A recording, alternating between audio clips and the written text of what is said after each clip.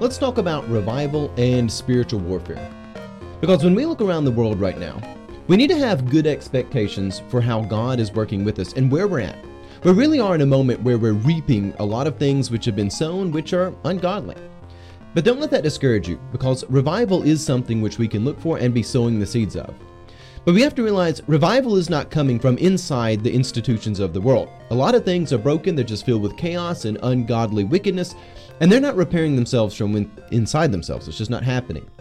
But don't let that discourage you, because this is okay. Revival was never meant to come from within inside worldly institutions, whether they be government stuff, whether it be secular, whatever you have. It's not meant to come from within. It comes from God. And when we look there at the day of Pentecost, when the Holy Spirit fell, those tongues of fire, they rested on all the believers who were there. They were able to speak out and walk in the truth. And in this Bible study, we're going to be talking about our expectations for revival and spiritual warfare and some observations that I've made, along with the others here with me at Kingdom of the Logos. So on that, thank you for joining us. I'm Pastor J. Dylan Proctor. This is Kingdom of the Logos, a Christian program of critical thinking and adventure, and there are two others with me here in the studio. I'm Pastor Amanda Sparrow. I'm Pastor Mike Proctor. Pastor Amanda, would you pray for us as we begin? Sure, let us pray. Heavenly Father, we give you praise and thanks for all that you have done in our lives, how you have called us and empowered us and encouraged us to be your people. So we pray now as we have this conversation that it would be uplifting and encouraging to those who hear it and participate in it, and that in all things we would give you the glory. We ask this in the name of the Father, Son, and the Holy Spirit. Amen. Amen. So today we're going to be looking at two passages from the early church. And one will be from the third epistle of John and the other from the second of Peter. But what I want us to be understanding is we have to realize that in the world around us, it's not a given that things will remain luxurious or as they are. Just know that in your heart. You're not a tinfoil hat kook. You're instead someone who's just honest about fallen creation. And we have to get ready for paganism. Our culture is going to further devolve into paganism, tribalism, and all the stuff of old. The story of the fall and the story of human history is not told in the form of people in majority living in peace and prosperity and having that pursuit of happiness with them. Instead, it's storied by small minority bands of people who control things in tyranny. We right now are in a time of reaping. We're reaping a culture where God has not been invited to the public sphere, and we're seeing the consequences of that. You know, there in Ephesians it talks about don't make room for the devil. Well, we for a long time, our public sphere has not made room for God, and now we're reaping the consequences of that. But all is not lost. Just as Jesus there in the book of Revelation chapter 3, he addressed the lifeless existence of the church in Sardis, and he commanded them to wake up and revive what was left. We need to get busy sowing. And I want us to look at our opportunity we have right now. We are here on this earth for a time such as this as an opportunity to sow seeds of the gospel that people may walk in the truth and the life. Because right now we're reaping a world that is ruled by platitudes, those hollow slogans, those feel-good stickers plastered all over everything, the narratives and everything which is around us except for truth. We have a society that has valued people in every other way than being children of God. And what we have to do is start sowing the truth of the gospel. We have to start teaching people truth is bigger than your preference or opinion. We're all sons of Adam or daughters of Eve who need to be restored through Christ. And if we want a nation that enjoys the fruits of Christian living, then we have to have Christ at the center of that cause. No secular bureaucracy, no governmental official, or any such institution. We have to find it through Christ alone. So, we have two passages we're going to look at. And on the front end of this, I want to share two observations I've had, and I'll let Pastor Amanda and Pastor Mike respond to this. One, I actually do see revival happening right now. But it's not the revivals that I've been told about, because I'm a young man. I've never seen big tent revivals where people come up to altars or something like that. But I am seeing a revival where people in their own hearts and minds, they're seeing truth clearer. They're seeing the papier-mâché facade collapse. They're seeing the veil being torn back and the truth shine through. A lot of people are understanding Scripture at a clearer and deeper level. I myself am understanding Scripture at a clearer and deeper level. And I see that revival sincerely happening. It hasn't translated into a lot of new people coming into the church like I would hope for. But at the same time, I am seeing that revival within people where they're able to walk in the truth to a degree that's much better than where they were at before. And on the other hand, when it comes to spiritual warfare, I'm also seeing this being more blatant and prevalent. And I've had, of course, people come up and tell me you can just feel the spiritual warfare in our world, but I'm also seeing a lot of just outrageous evil stuff, mocking God, prayers opening up in Congress to the monotheistic God Brahma, known by all religions, by all names of all people, something like that, which is just directly, you can call it Unitarianism or whatever you want to call it, or universalism, whatever you want to call that. But in truth, you're not going to reap the goodness of God if you're mocking God in the public sphere like that. You're just not. But despite all of that, I do see revival happening. And I just wanted to let y'all have some thoughts on some things you're seeing, and then we'll jump into our Bible study with our two scriptures. I don't know who would like to jump in there first. I will. Alrighty. I think something as we're talking about expectations of revival and expectations of spiritual warfare, I think there was the sentence that you said earlier in the introduction of, if we want to be a nation that enjoys the fruits of Christian living, we have to have Christ as the cause. And I think something that's important for us as we talk about expectations is, what are those fruits?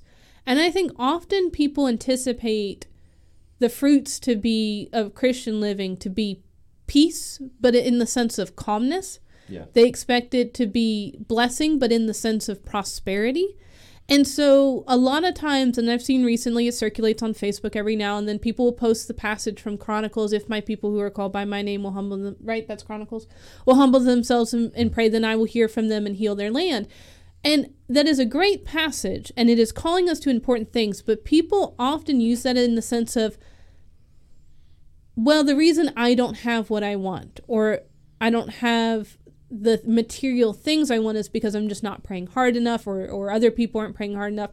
And they often associate God's blessing with material blessings. And although God can definitely use material blessings, and the honest thing is, if the soil in which the church has grown more has been persecution, if the fact that we are seeing spiritual warfare escalate, but also with it revival, then we have to come to the point of ourselves when we say that a reasonable expectation of revival, of blessing, of hope and life and peace is not calmness. Yeah. And that God's blessing is not dependent on me having what I want. Yeah. And so we got to start out, I think, also with very directly and abruptly saying our expectations of revival is not to look like the way things may have looked like 50, 20, 10 last year. Yeah. And so it is something where we're not belittling the things of the past. I grew up going to camp meeting. I love camp meeting. I love old time revivals and how that's been organized. But those were organized for they were a specific methodology for a specific season amongst a specific set of people. And again, not that we can't use those tools again, but we've got to understand why and how and to what end they were used. Yeah. And they were not used so that we could say, look, we finally arrived. We're the biggest and the baddest on the field. It was to say, there's a dangerous and entertaining God out there. Let's encounter him. That word dangerous and entertaining God. We're always, I don't know, when people are children, when I was a kid, I remember being like scared if you opened your eyes during the prayer, you might see like the weird spook of the Holy Spirit running around and it might just smite you.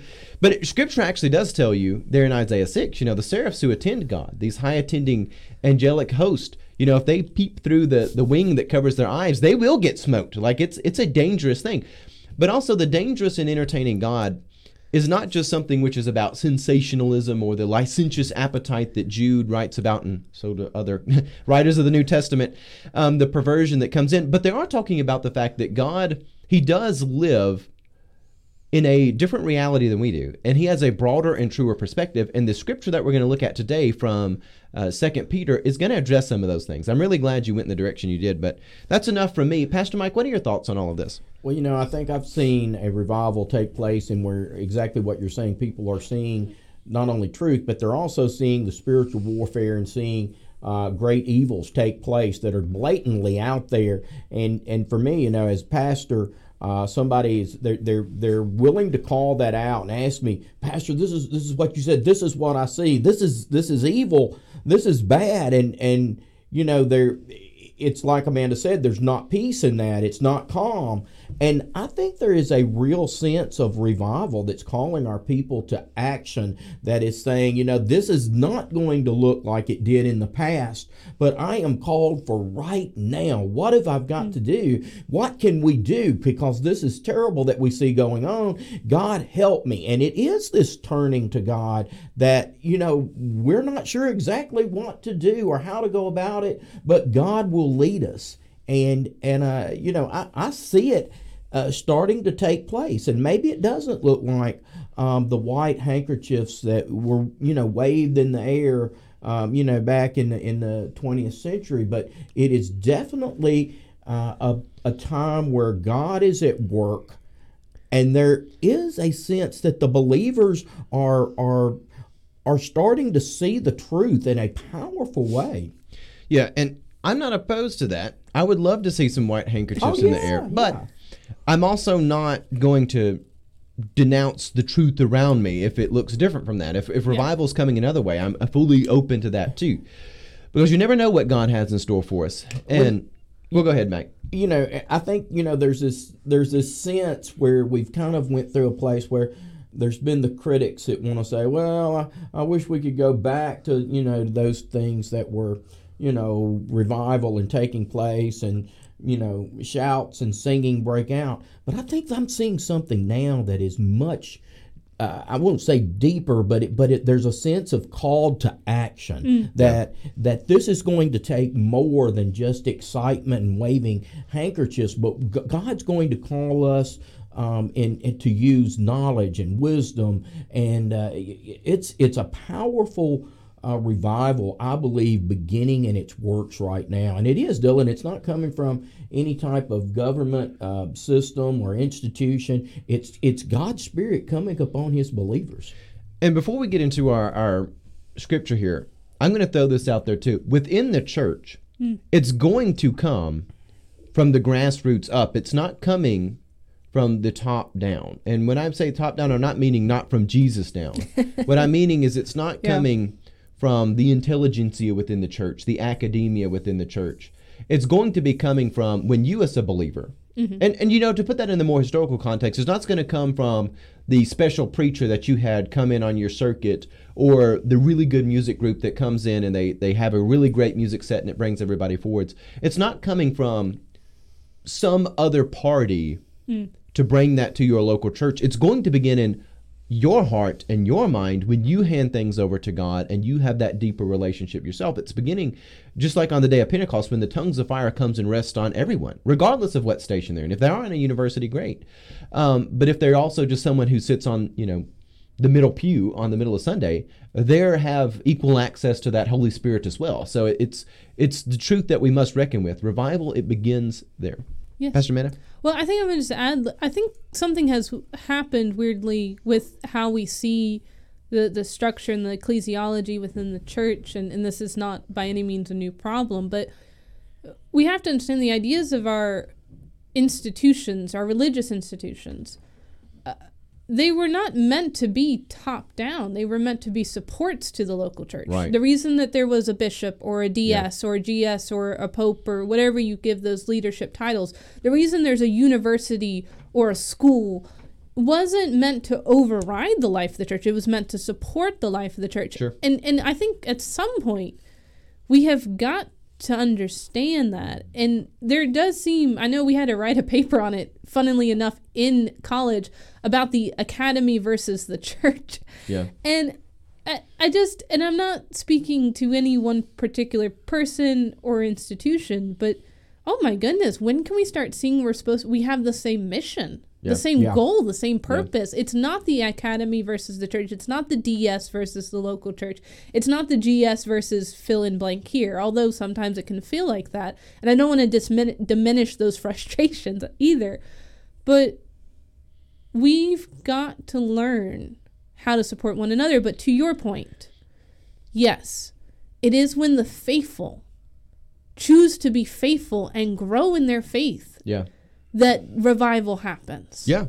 And so I just got... Well, Yeah, and that does seem very humanistic because we're talking a lot about what we do, but that's because we're talking about our response. It all starts with God's grace. Sure. And just to kind of couple that together, I just come off of preaching Mark chapter 2 this week, and one of the things which we looked at in there is the friends who bring the paralyzed man to Jesus, when their faithfulness meets the perfect faithfulness of Christ, that's where you find that goodness. And let's jump into our scripture, shall we? Let's begin with the third epistle of John. And there's just one chapter here, but chapter 1 for tidy organizational purposes. 3 John 1, verses 2 through 8. Pastor Amanda, would you read that for us? Sure. Hear the word of the Lord. Beloved, I pray that all may go well with you, and that you may be in good health, just as it is well with your soul. I was overjoyed when some of the friends arrived and testified to your faithfulness to the truth, namely how you walk in the truth. I have no greater joy than this, to hear that my children are walking in the truth. Beloved, you do faithfully whatever you do for the friends, even though they are strangers to you. They have testified to your love before the church. You will do well to send them on in a manner worthy of God, for they began their journey for the sake of Christ, accepting no support from non-believers. Therefore, we ought to support such people, so that we may become co-workers with the truth. All right, there's a lot in this text, and it feels like it's written just for a time such as this. So in this, John opens up, and he's writing. Again, John, he is a bit of a missionary himself. He does a lot of stuff. John is one of the 12 apostles, and he's writing to them, and he says, I'm praying for your good health, that it can be well in your soul. And I was overjoyed to see that some of you are being faithful and walking in the truth. And in our society right now, this is a message for times such as now. We pray for your health, but also it's wonderful. There's no greater joy than to see that some of you are actually in the truth. John is talking about people who are in a time of competing worldviews. Right now, we are in a society that is really having a war of reality. What is truth? What is reality? And it's being ripped apart at the seams by this. And John writes to his people, he says, I have no greater joy than to find out that some of you over there actually see truth. You don't have the wool pulled over your eyes. You don't have your eyes concealed and covered up, but you're actually walking in the truth. And then he goes on to say, he makes some distinctions in there. He says, you're testifying to, your love of Christ. They have seen all of this. The world is at odds with you. And there are people coming to know the church, but there are those who are not accepting support from non-believers. In other words, they've drawn some distinctions. They've drawn the line and said, we're going to evangelize to non-believers to bring them in, but we're also not going to get in bed with them in the sense of having some strings attached. We're not going to take support from them. But that also means that if the church is going to operate this way, you have to take care of one another. You're all co-workers in the truth. You have unity, not for unity's sake, not for some fake platitude of togetherness, but the scripture says there in verse 8, you are together supporting one another because you are all co-workers in the truth. It shows you that common good that people are assembled around. And that's sort of my initial thoughts on this, and I'll let y'all pick up on here. Pastor Mike, why don't you share some thoughts on this? Well, I think we live in you said earlier, it's written as if it's written for us today. Obviously, the competing worldviews that John and the first century believers there were experiencing, we are seeing not only different worldviews, but just a tremendous amount of contradictory information and trying to figure out what is truth, what is a lie, and what is, they both cannot be true. And then there seems to be this level of hypocrisy that's going on somewhere. When one says this, then they turn around and do the other. And so for us to hear that John is encouraging those that have received the truth, who are remaining truthful, that you've got to be there to support one another. I think I mentioned earlier, I had someone who said, I've seen evil here. This is, this relates to a sermon illustration that you had. And they want that confirmation to say, is that it? We're meant to live life as a group of accountability and encouragement to one another, but to bear witness and affirm one another. Yes, this is the truth. This is what God is calling us to. And yes, each person has that personal responsibility, but it can be anyone from the institutions involved, but it still takes that that Spirit of God to fall upon believers and for us to come together to function, to point one another to that truth, and to affirm that when we're going there. It's not always an easy thing to do either. Some of the things that we see are very, very, very harsh to tell someone, hey, that is the truth. You've got to stop doing this. It's damaging you. And but yeah, this is, as Esther would say, just as a time for this, you know. Pastor Amanda, what are your thoughts on all this? I think there's a couple things I find interesting about this passage and in our conversation today. One being that there's a lot of action that's called for in this epistle and John's writing. I like that John also calls his congregants, or the specific person he's writing to, beloved. And you know that in John's writings there's a lot of language of love. But in this, although love may not be explicitly called out, there's this idea of work and walking, and we are co-workers. And I think the other interesting thing in coupling with that, all these action words, is this preposition that I haven't done research in the original Greek, but as it's translated in our English, that we are co-workers with the truth. And I think that's something that is important for us, especially as church leaders, as we are planning, as we are dreaming, as we are envisioning for our congregants and congregations, is that we are to be working with the truth. We are to be working with God, not inviting God into our plans or into our ideas or wants or wills or visions, but that God is already working. The truth is already working. And then we are to ask, how then do we join in with that truth, with that work of God? And what is our part to play as participants in that work? And so, and also the language of co-worker, that there is equity to be had, that as we work with Christ, we are co-heirs. And so there's just a lot of beautiful language that John is using us to invite us into work, to hard work, to long work, but faithful work. And that is, and as we're talking specifically about truth, and especially in a world that, as much as we are obsessed with fact checkers, wow, cannot talk today. And as much as we are interested in the truth, how easily swayed and marred the truth can be, Christ is inviting us into work with the truth, that we can have some surety. And no, we can't have surety as far as maybe what people are saying or what our government is doing, but we can have surety in the faithfulness of our God and in the faithfulness of the work we are called to. Sure.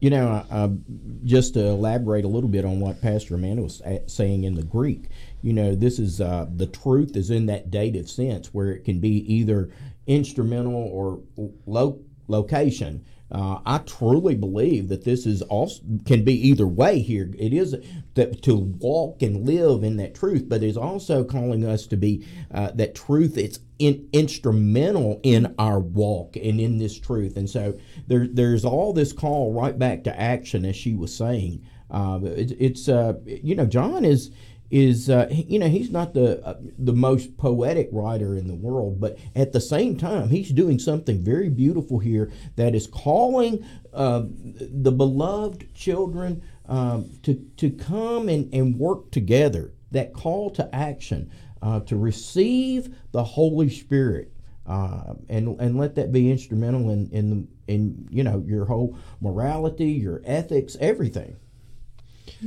So tying this back to our premise of spiritual warfare and revival, in John's time, people are experiencing the revival of truth. They're seeing clearly. The world was pretty muddled back in ancient Rome. Especially, we can only assume that since John is writing this, and it's probably somewhere not near Jerusalem, but this is probably being written somewhere towards Asia Minor, that whole region. Regardless of the details of that, he's writing it to a world where what the Jewish establishment is considering truth is at odds with what the new-found Christian church is trying to assert. And beyond both of those is the massive structure of the Roman world, which is looking to crush people who disagree with it. If you won't come over here and come into the pagan temple and do the pagan things, with your body and put them in your mouth and eat them, then you can be taken to an amphitheater and killed. Like, the world is pretty well at odds with this.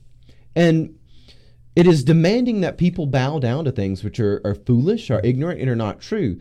And yet, John writes to them and says, you all are having revival of seeing truth. It's not easy, by the way. What they're doing, you were talking earlier today about conflict and things like that. They experienced a lot of conflict. People were being drugged out of churches and killed pretty regularly.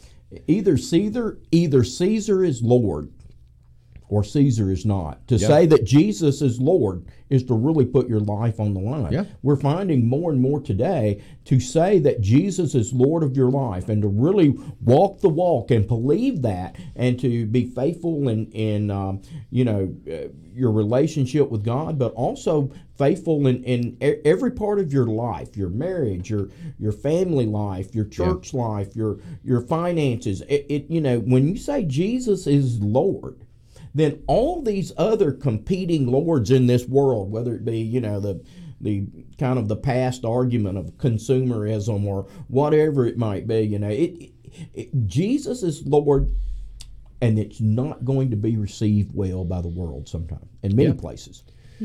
Well, on that, let's go to our second text, which is from 2 Peter chapter 3, verses 1 through 13. And Pastor Mike, you're going to read that for us, so if you would. Absolutely. 2 Peter chapter 3, 1 through 13. Be attentive. This is now, beloved, the second letter I am writing to you. In them I am trying to arouse your sincere intention by reminding you that you should remember the words spoken in the past by the holy prophets and the commandment of the Lord and Savior spoken through your apostles. First of all, you must understand this, that in the last days scoffers will come, scoffing and indulging their own lusts and saying, where is the promise of his coming? For ever since our ancestors died, all things continue as they were from the beginning of creation. They deliberately ignore this fact that by the word of God, heavens existed long ago, and an earth was formed out of water and by means of water, through which the world of that time was deluged with water and perished.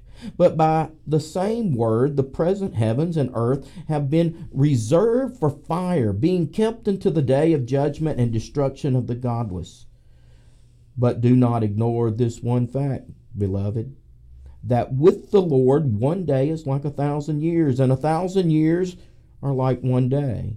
The Lord is not slow about his promise, as some think of slowness, but is patient with you, not wanting any to perish, but all to come to repentance. But the day of the Lord will come like a thief, and then the heavens will pass away with a loud voice, and the elements will be dissolved with fire, and the earth and everything that is done on it will be disclosed. Since all these things are to be dissolved in this way, what sort of persons ought you to be in leading lives of holiness and godliness, waiting for the coming of the day of God, because of which the heavens will be set ablaze and dissolved, and the elements will melt with fire? But in accordance with his promise, we wait for new heavens and a new earth where righteousness is at home. All right, there's a lot in this. And to really understand the letters of Peter, you have to understand that creation is fallen, and that includes heaven. One of the things that you find in the book of Revelation and also here in these letters of Peter is that the angels in their sin are held for that day of judgment. And when Christ sits on the judgment seat, the heavens and the earth will flee. There will be a total destruction. But then when you actually look particularly at this text, there's a couple of things you find. Peter is trying to open people's minds to realize, one, there's going to be scoffers. There will be people who come to you and say, where's your God now? Whether they're Nebuchadnezzar saying, bow down and all is well and good. And if you do not bow down to the golden statue that I have made, immediately into the fiery furnace. Well, the scoffers were there when Jesus was on the cross. Yes, that's right. I mean, the world's full of scoffers. Yep. He says, don't let the scoffers discourage you, because they're ignoring facts that are basic and right before them. Don't let the scoffers discourage you. But do remember that there will come a time when the heavens and the earth, they pass away. God is not slow to make good. It doesn't fall short of God's attention when you make good on the talents you have. But just remember that God's timeline is different from yours. He's not slow like some of them might think of slowness. He operates in his own timeline. And when you consider that all the heavens and the earth, they are going to be passed away, and there'll be a new heaven, a new earth, a new Jerusalem. When you consider that, how should you live? And Peter answers this. You should live a holy and righteous life. So in this, you do find spiritual warfare in the sense that there is conflict, there's scoffing, there is the cosmic warfare between, heaven and earth, and there's the cosmic powers and principalities. There's all this stuff. But when it comes down to you, you don't have to give an answer for all that. What you do have to give an answer for is how you lived your life. Were you holy and righteous, or did you care more about what the scoffers were saying than actually satisfying the charge that God gave you? What is more of your concern?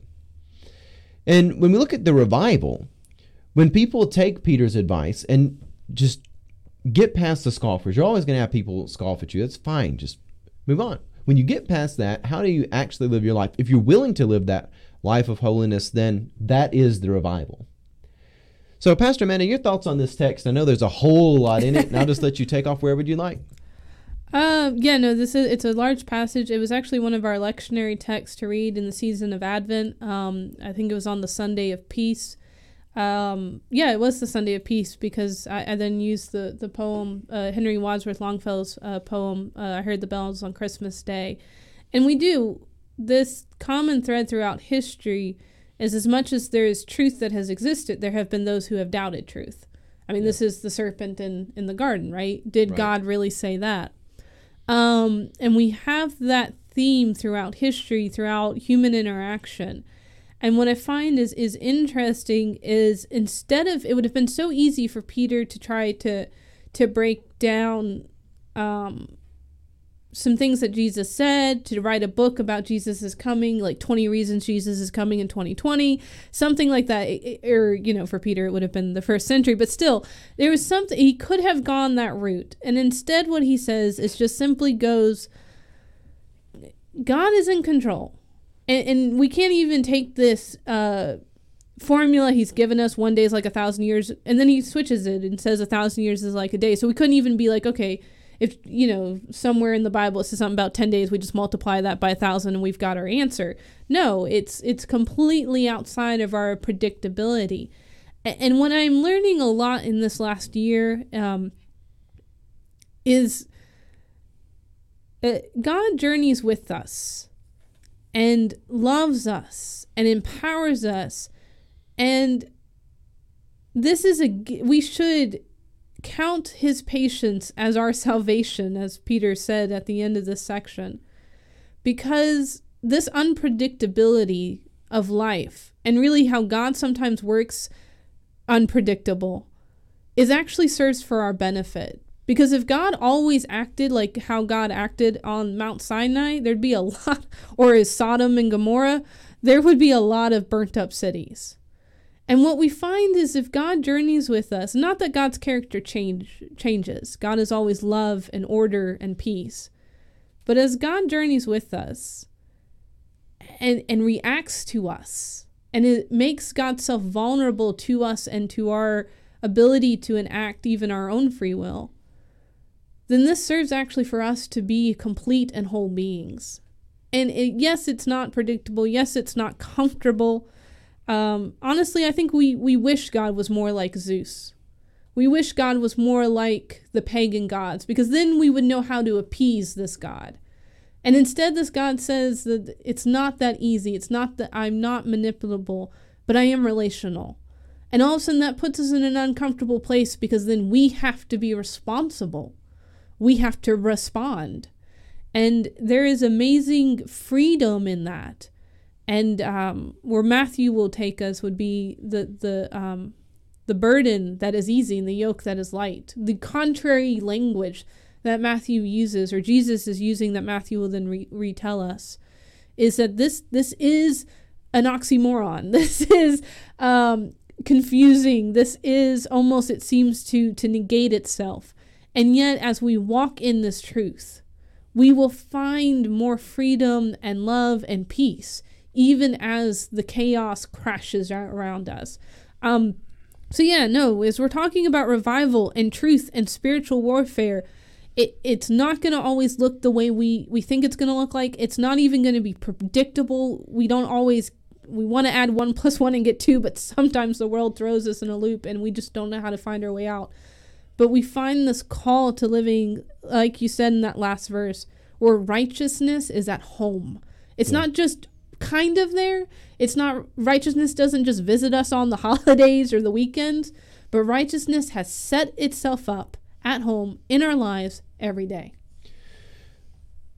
Before I hand things over to Pastor Mike, I want to pick up with something and kind of weave these two passages together. Okay. As we talk about revival and spiritual warfare, and I think Amanda will appreciate this. I think when we look at this 2 Peter text, it really looks like revival, that is. Revival looks kind of like the Lord of the Rings. And in that, you are walking with the truth.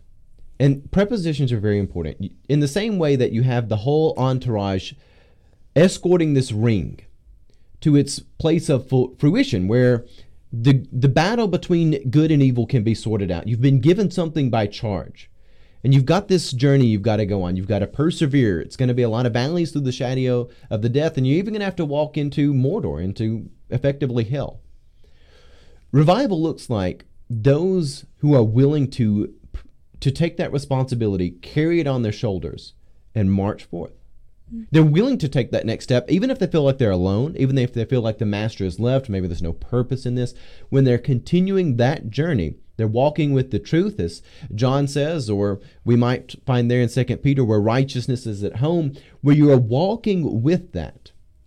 And not that God is the ring that we carry around, but there is a charge, a talent we've been given. And when we take that through the valley of the shadow of death, through Mordor, whatever it may be, that is what revival really looks like as prescribed by 2 Peter. And also what spiritual warfare looks like. When you persevere through all those great trials, those great conflicts we have, all the terrible, abrasions and struggles that we must endure, that is what the revival looks like. I don't know if Amanda wants to respond to that before I give over to Pastor Mike. Just real quick, I think I just read recently an interesting commentary on Lord of the Rings and this idea of the battle of good and evil. And I'm not sure I fully have understood it or have come to a conclusion about it. But it was comparing some different philosophies of how we see good versus evil. And it was saying really, like, we often reduce it down to some dualism. But J.R.R. Tolkien, in his genius, is telling us not so much that the mission of good is not always to kill evil, but it is simply to live, by living a righteous life, evil will crumble onto itself. And so what really destroys the ring in the story of the Lord of the Rings isn't because Frodo and Sam were strong enough or smart enough. They were faithful, and eventually it is the ring that so tempts Gollum that Gollum then falls off the cliff into the lava, and it is the ring that destroys itself. And again, I'm not sure where I can take that commentary to its logical end, but I think what I'm trying to get out of that is to say, for revival to be revival, yes, sometimes that means marching onto the very black gates and calling out injustices. And that's what part of the company, the Fellowship of the Rings does. But then some of the Fellowship, they are simply just walking one foot in front of the other and being faithful. Yeah. And so, yeah, so it is through our faithfulness. It is through us being good. We do not have to pursue evil to kill evil. We pursue what is good, and evil will crumble on itself. Yeah, amen to that. Pastor Mike?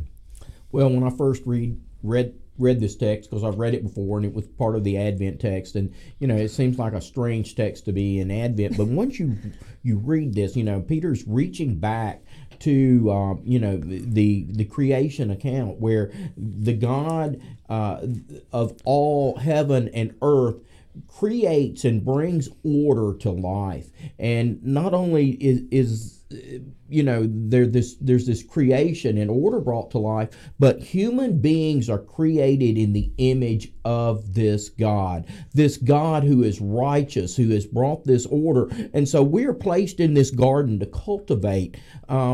cultivate what? Righteousness and holiness, and to reflect this God in this world. And so this is a beautiful baptism text when I read this as well, because you're going into that those waters and you know, you're everything, all the world before you, everything that you have known is dying, and you are raised to life, baptized with the Holy Spirit of God to come and serve and to fellowship with God, creating order to the chaos in this world. And so this is a call to action. I like how Pastor Amanda was saying, you know, this is part of the Advent text. Advent's that same word with etymology that we get adventure. And so this is a call to the adventure to work with God in creating order in all of the chaos that's around us. I think it's a powerful text, and it's a revival text for sure. Mm.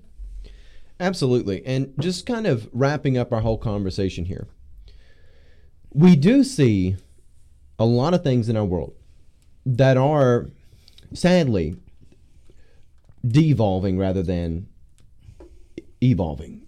Mm. We don't see a lot of aspirations and things looking up.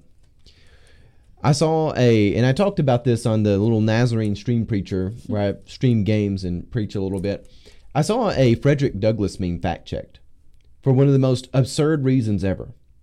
And I did a little program on this. I said the reason why they have fact-checked Frederick Douglass isn't because the word children was missing from the original quote. The reason why it's fact-checked is because Frederick Douglass's life had upward aspirations. And the spirit of this age, you find that in 2 Corinthians 4:4, where it talks about the God of this age is creating unbelief, blinding the minds of unbelievers to negate the radiating illumination of the gospel of the glory of Christ Jesus, who is the very image of God. That is real, folks. It doesn't want you to be looking up. I just got done preaching Acts chapter 3 here on Wednesday night, where there's the man who's expecting alms from Peter and John as they go into the temple at the hour of prayer. The world wants you to live a life where the best you hope for is alms. Mm. They don't want you to be looking for that revival and transformation. So when you do have that revival and transformation, going back to what Amanda said, evil starts to crumble when you experience that. Yeah. When you start to experience that, the powers of Rome, which had an enormously well-structured military, they had put together a military machine which was unmatched by human history.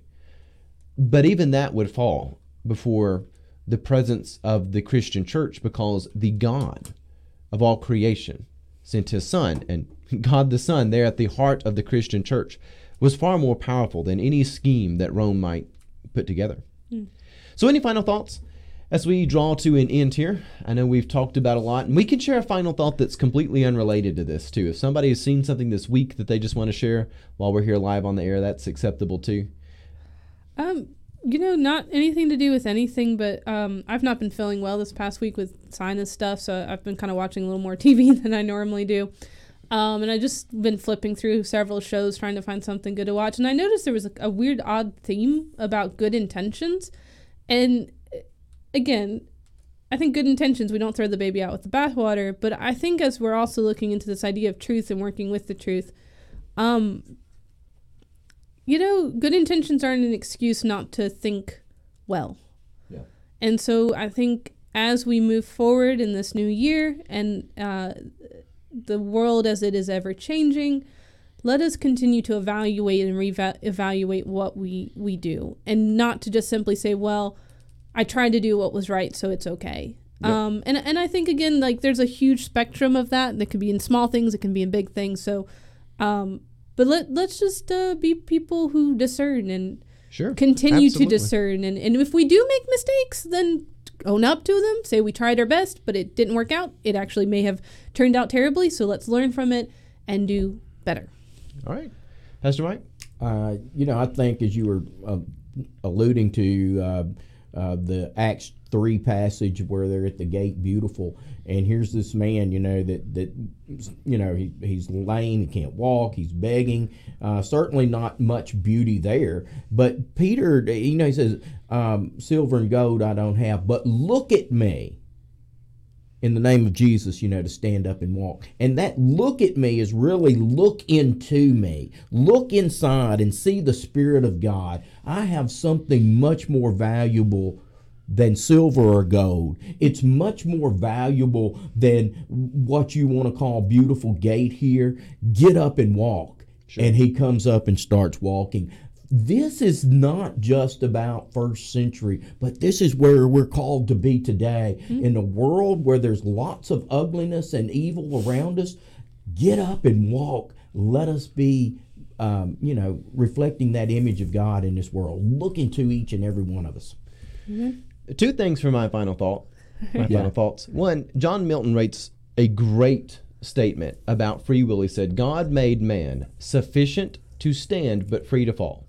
Just think about that. Free will, you're sufficient to stand but also free to fall. And since they fell, all of us are corrupted. All right, so a second point, I don't know if Amanda remembers this, and I'm sure Pastor Mike doesn't because he probably was well too mature for this, but in the 90s and early 2000s, Doritos had something called Doritos 3D. Yes. They're back. Are they getting, I can't remember if they were good or not. I know they're back, and people send me pictures of them. You can buy them at Sam's and other places. And at Walmart today, I was told they had them, but they could not find them. I have not been able to get my hands on them, so I can't attest to if they were good. I remember them being good as a kid, but I was a kid. But they are back. We'll have to taste test those sometimes. Yes, Doritos 3D. All right. Well, thank you all for joining us here at Kingdom of the Logos. We hope this has brought you something of value. And look for revival. Look for it there in your life. And on that note, God love you and have a blessed day.